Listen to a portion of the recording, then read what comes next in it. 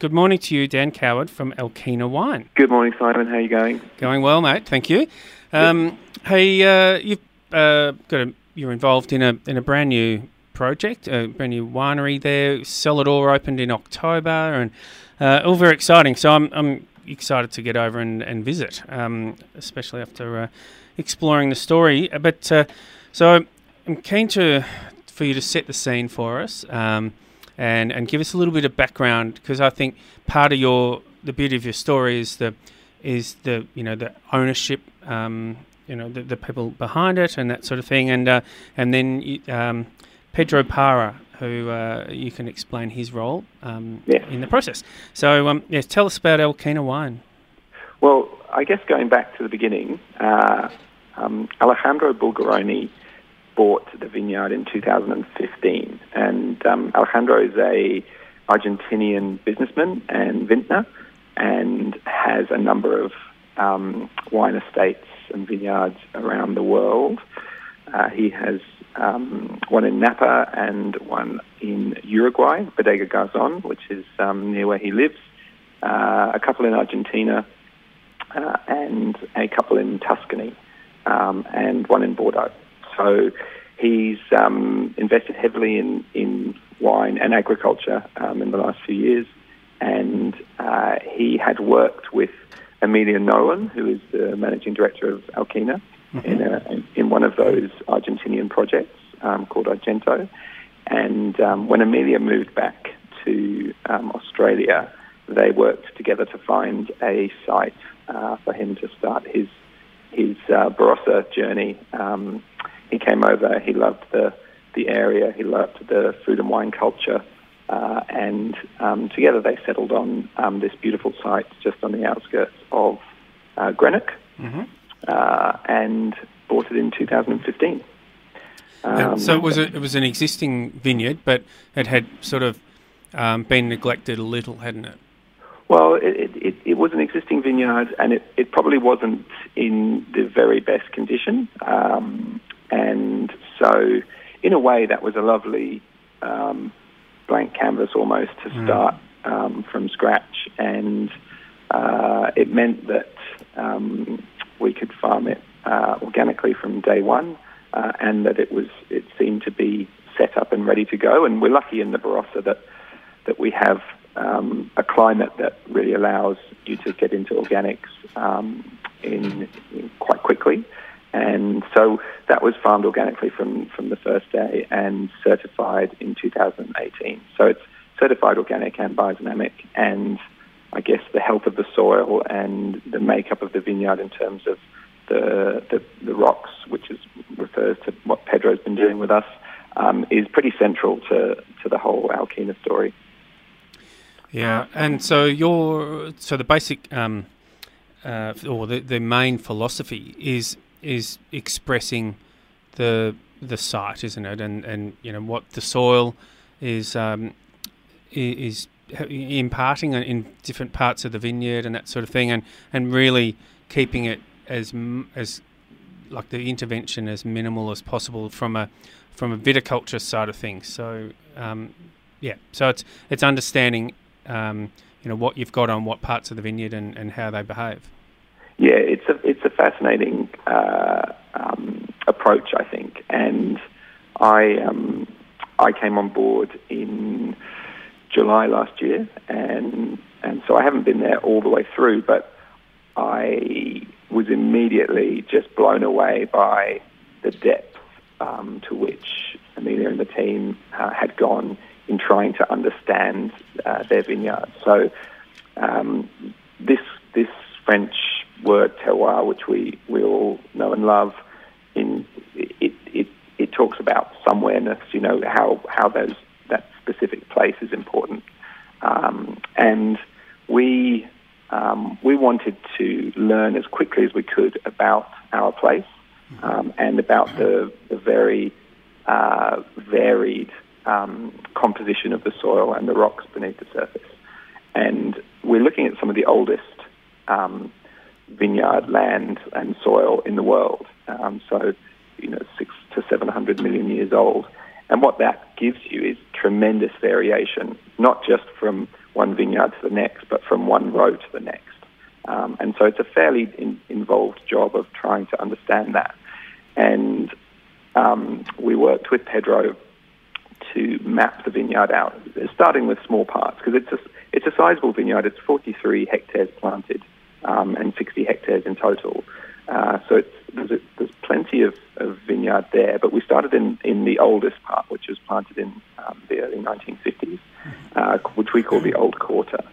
And Pedro and his couple of his team from Chile, they came over and did something called electromagnetic conductivity mapping, which sends, they sort of walk between the rows with a machine which sends down electromagnetic pulses to two different depths and assesses what's below the ground in terms of the hardness of the rock or the softness of the soil. Mm-hmm. And with this map, it looks a bit like a heat map, and where you have sort of hard blue areas, that is suggesting that there's dense rock there.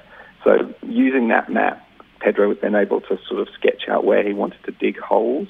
And over the course of 3 or 4 years, they dug 160 soil pits around the vineyard to map out these areas.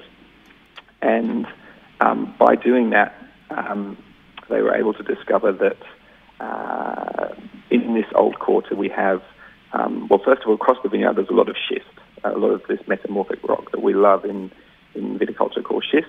So how would we, for the layman, what does that look like? Is it flinty, sort of slaty stuff, or what? Yeah, so it's like slate. It's a kind of related to slate, but it has more of a glint in it, more micaceous, sort of more mica, which looks like shiny little golden dots in your slate, essentially. So it's quite similar to slate, created in the same way through heat and pressure over a very long period of time. And it tends to be quite fractured, which is really important when you're thinking about the roots getting down deep into the bedrock. Yeah. And so there's as is in a lot of the Barossa, there's a clay, there's a heavy clay content around different parts of the vineyard. There's a lot of schist in there. Where there are redder parts, you know that there's more iron present in that part of the vineyard. And then I guess what was really surprising was finding big chunks of limestone in there. And it's not often a rock that we always think about in terms of the Barossa, but we found both windblown limestone, which had arrived, I guess, later via the air, and also limestone bedrock, which has been formed over many millions of years. So if you can picture a 3-hectare area split into about 10 oddly shaped smaller areas that we call polygons, and then imagine yourself as a grape picker going along a row, reaching a flag, and then you have to stop and then go back over to the next row and go back the other way.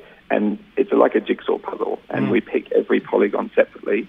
Each one sits on a different type of soil, and it's fascinating. If you can get over this year, we have 4 polygons of Grenache that are grown next to each other, just a few meters apart in terms of distance, and we have them in 4 concrete eggs. They were picked on the same day. They were we used 100% whole bunches in each of the ferments. They've been treated exactly the same throughout their life, and they all taste different. And that is the most visceral way that we can show the impact of these different soils. Yeah. So it's quite fascinating, and it is very detailed, and it's a pain for everyone to kind of manage that way. But we think it's really important to really get to grips with why different things taste different ways. And thank you for explaining the polygon. We have a system here. You can text in a question, and I probably should say the number again: 0456 965 965. Christopher, who is a regular listener and contributor, he asked exactly that question. So he wanted to know more about the polygon wines. So so my takeout from the research I did was there's no winemaker that you push forward to be, the hero of the winemaking team. It's a team, and then it's the polygons and so then everyone's trying to work together on the wine being the hero, and the differences of the soil, and being able to show that to people when they can come to Cellar Door. Yes, and look, that's an interesting concept for people to get their heads around, because it's quite normal to rely on understanding who the winemaker is and what their style is and what their philosophy is.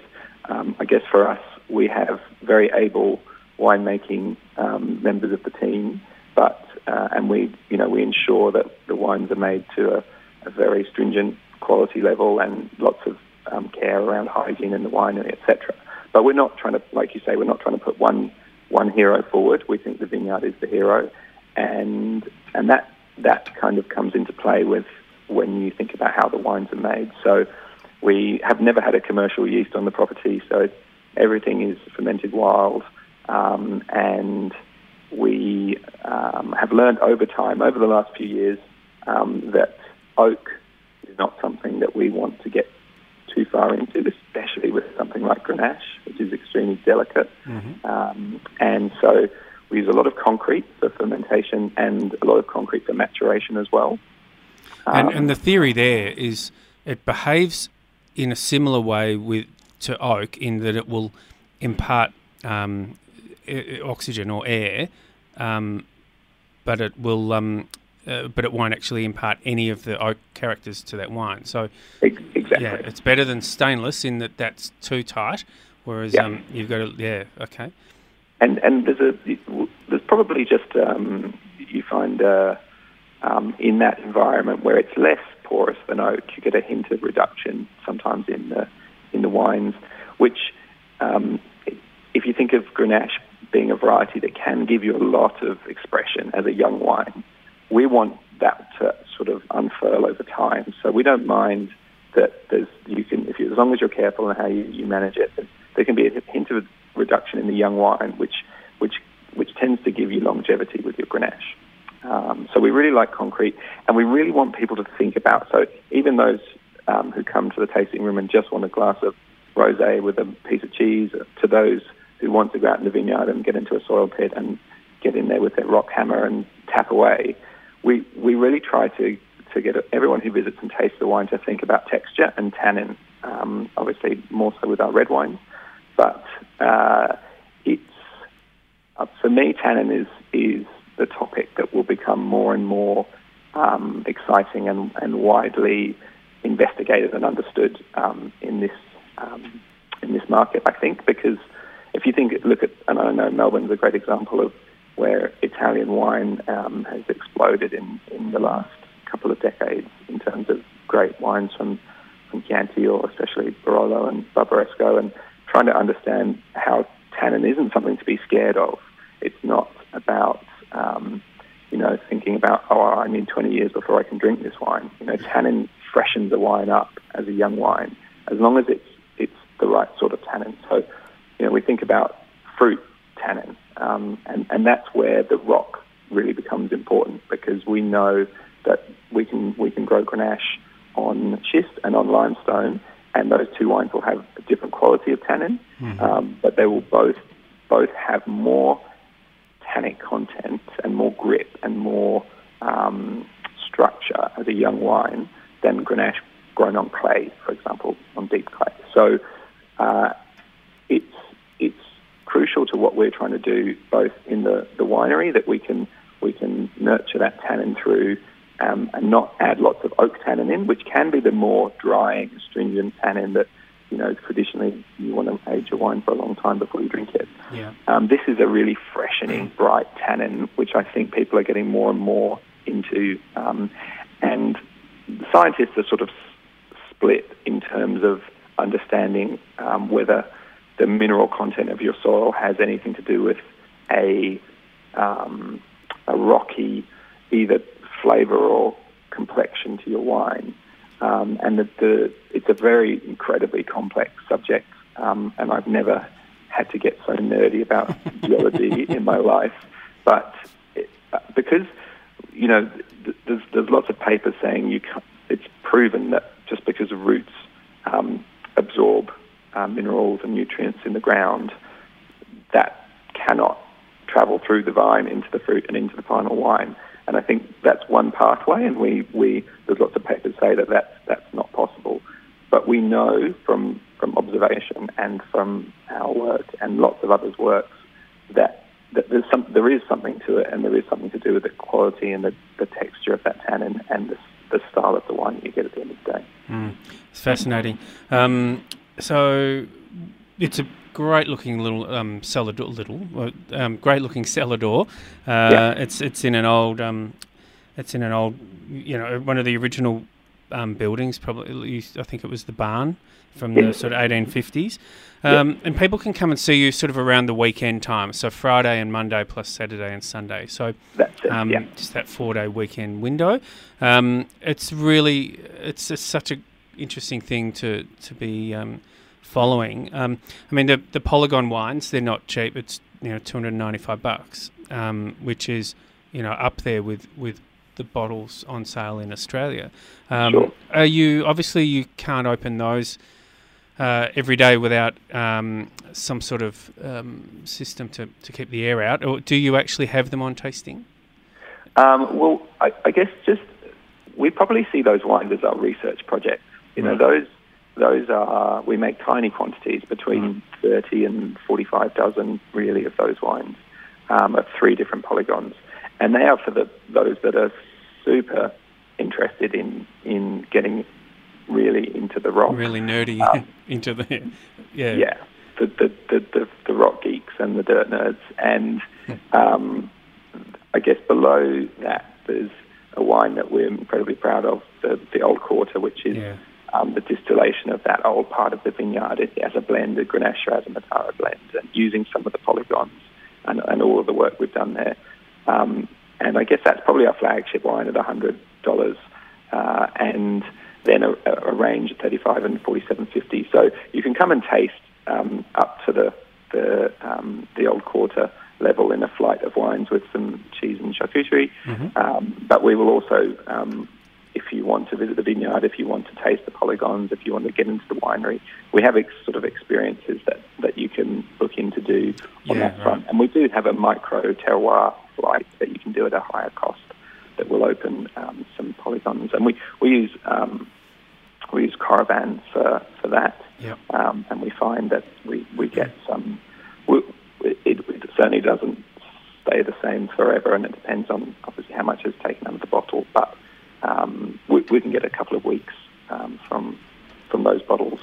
Which it makes it feasible to do. Exactly. Even at the Old Quarter at $100, it's not.